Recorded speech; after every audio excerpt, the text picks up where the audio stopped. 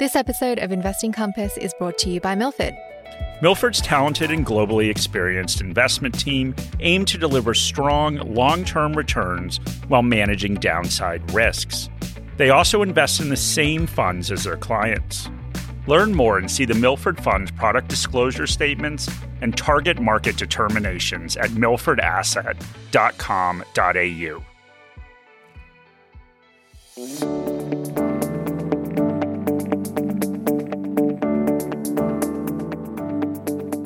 Welcome to another episode of Investing Compass.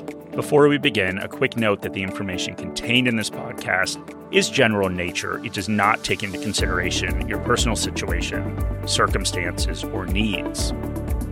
So today is going to be the last plug for the conference. Mm-hmm. So come to maybe, I don't know.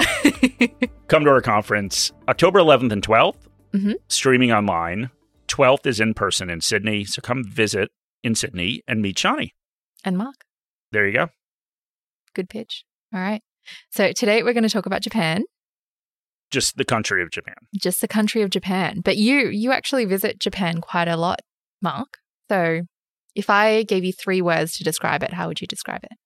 Well, 3 words is a lot because I don't have a very good vocabulary. Okay. So I could Did you do school in the US? Is that what it was? Wow. So that will make our American listeners happy. So I'm going to go with 1 word. Mm-hmm. Delicious. Okay. Yeah. So I don't know. It's hard to put in words how good the food is in Japan and all of it.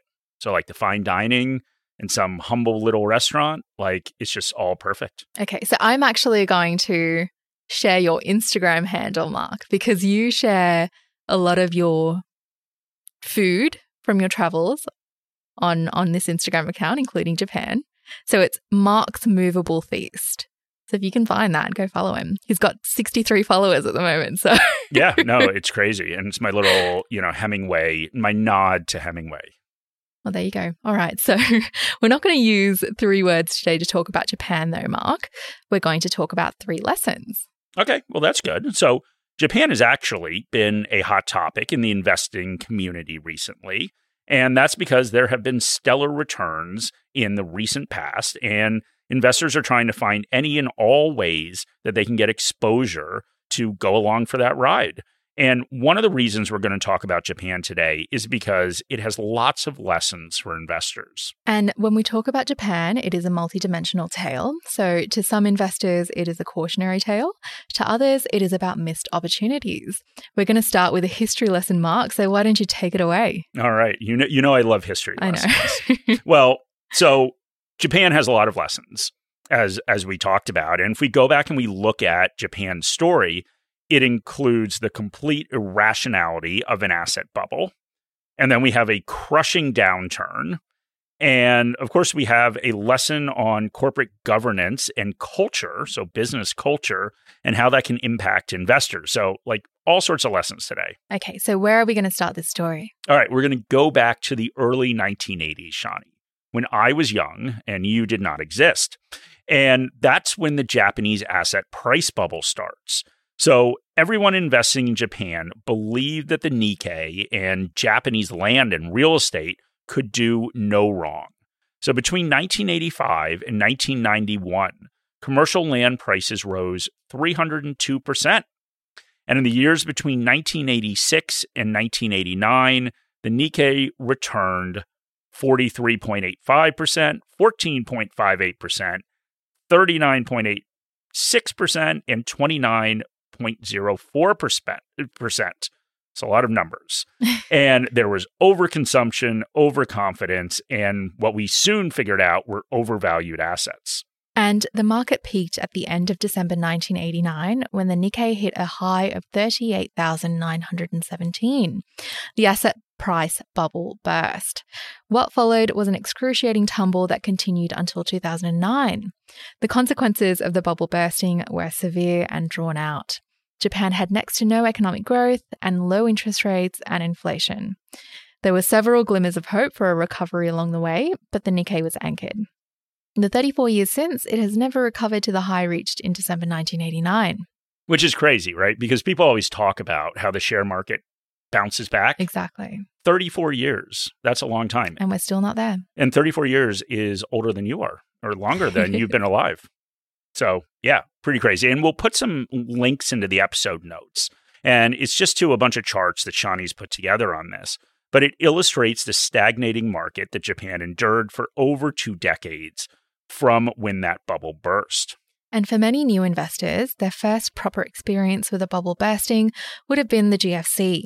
It would have been experiencing a relatively quick recovery and would have had little to no exposure to an event like this that takes decades of recovery. And that's right, Shani. And global investors avoided Japan after the country did not pick themselves up after the collapse.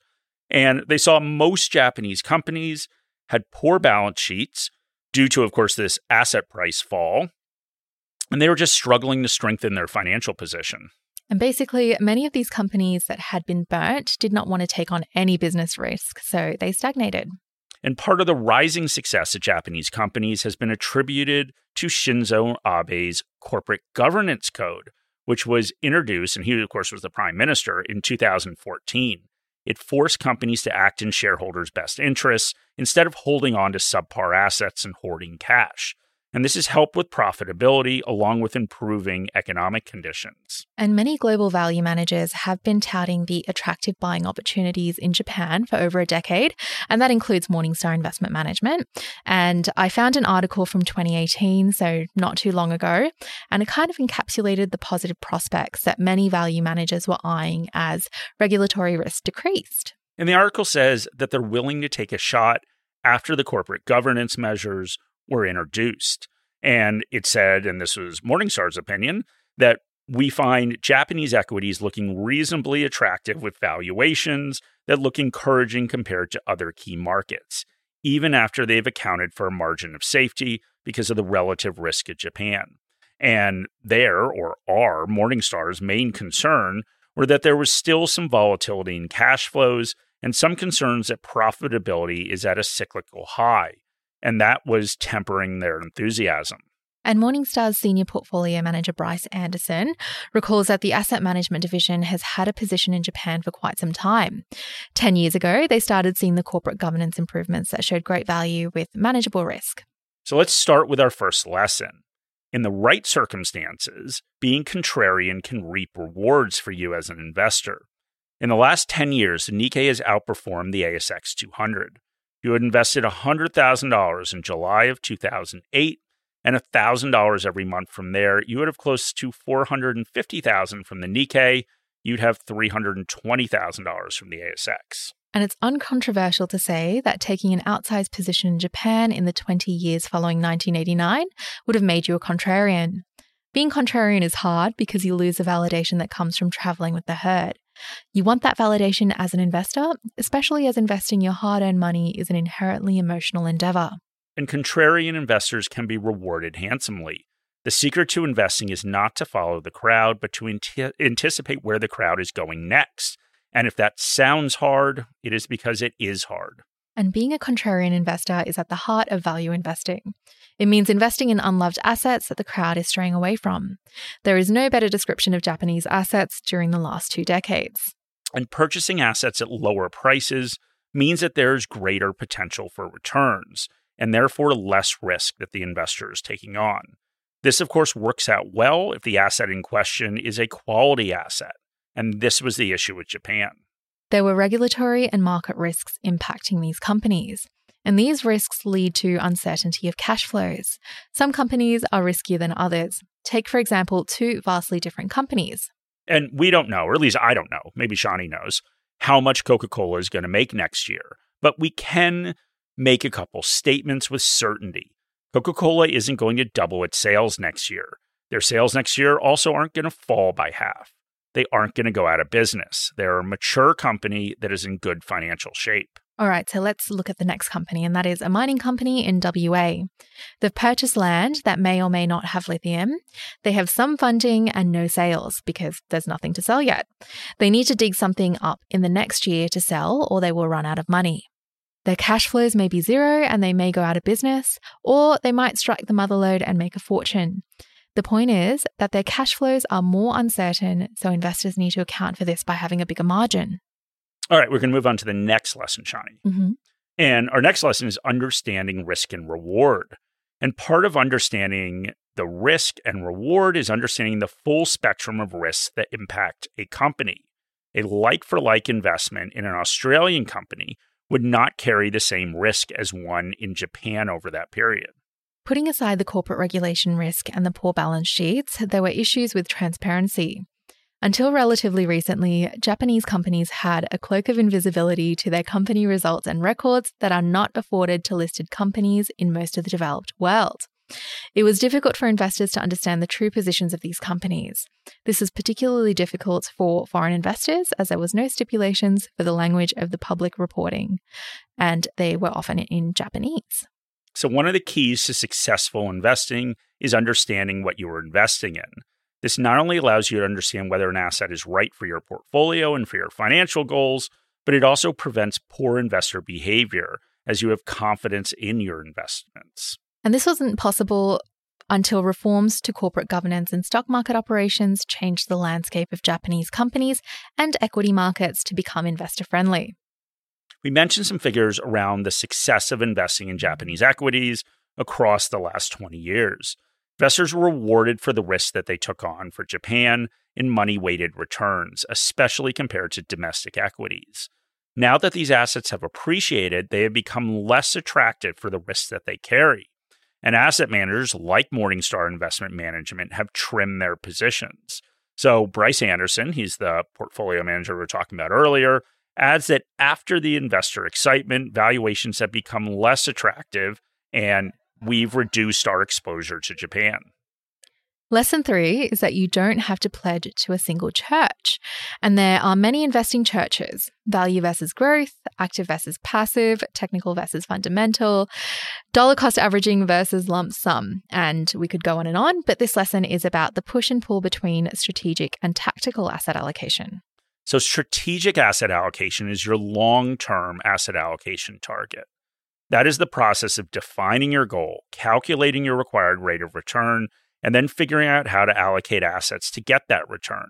So you may decide that you need 90% growth assets and 10% cash to achieve your goal.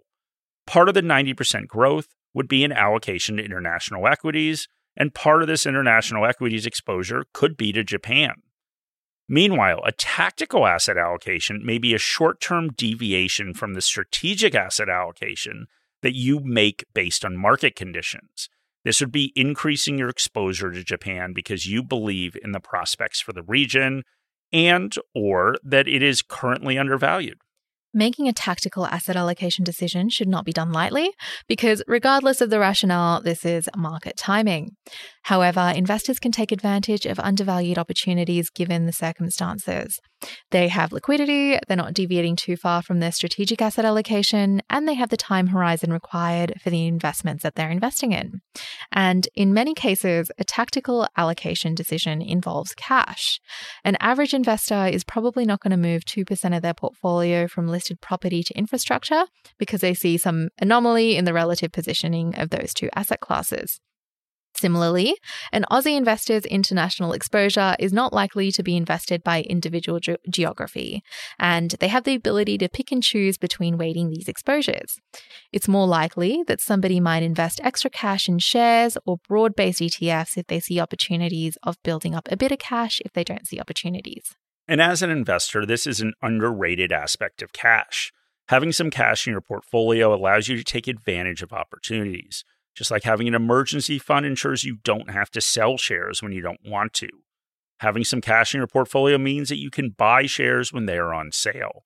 This is an investing lesson within itself. All right, so where do we see unloved assets now? Well, you're able to find this at any time you want on morningstar.com.au's market section. Did you like that plug? I did. And I would like to add that I feel like an unloved asset sometimes. Okay. Unrecognized asset. Maybe that's a better way to describe it. But Morningstar's fair value estimate helps investors understand whether a stock or a market is undervalued. So in looking at markets, it takes the fair value of our overall coverage to provide investors with a bottoms-up value. This helps them see past the current market price. We currently see domestic and U.S. markets close to fairly valued. Asian markets such as Singapore and China appear undervalued. Fair value estimates also indicate opportunities in some European markets, including the UK and Italy. Warren Buffett said investing is simple, not easy. You got to have a drink now. Please, I would love one. Okay. The simplicity comes from acquiring quality assets at a cheap price. The not easy comes in when you have to determine what is a quality asset, the value, its price, and its future prospects. Having uncertainty in one's portfolio is inevitable when investing in equity markets. Investors can utilize margins of safety to protect themselves when taking advantage of opportunities. All right, so we hope you enjoyed our lesson on Japan. And it wasn't so much a whole podcast on Japan as using Japan as an example to try to help people make better investment decisions going forward. And if anyone has not been to Japan and likes to eat, that is a great investment as well. So thank you very much for joining us today. Want to give your portfolio an offensive and defensive strategy? Check out the award-winning Milford Australian Absolute Growth Fund. Utilizing the skills of Milford's experienced investment team, the Milford Australian Absolute Growth Fund has been focusing on delivering a smoother journey for investors for over half a decade. With an emphasis on managing risk and generating absolute returns, this lower volatility equity fund can play a key role in a diversified portfolio. The fund strives for long-term capital growth while mitigating the ups and downs typically experienced when investing in share markets. Find the Milford Australian Absolute Growth Fund, ticker symbol MFOA, on your trading platforms or at milfordasset.com.au. And before you invest, be sure to read the fund's product disclosure statement and target market determination, also found at milfordasset.com.au. Any advice in this podcast is general advice or regulated financial advice under New Zealand law, prepared by Morningstar Australasia Proprietary Limited and or Morningstar Research Limited, without reference to your financial objectives, situations or needs. You should consider the advice in light of these matters and any relevant product disclosure statement before making any decision to invest. To obtain advice for your own situation, contact a financial advisor.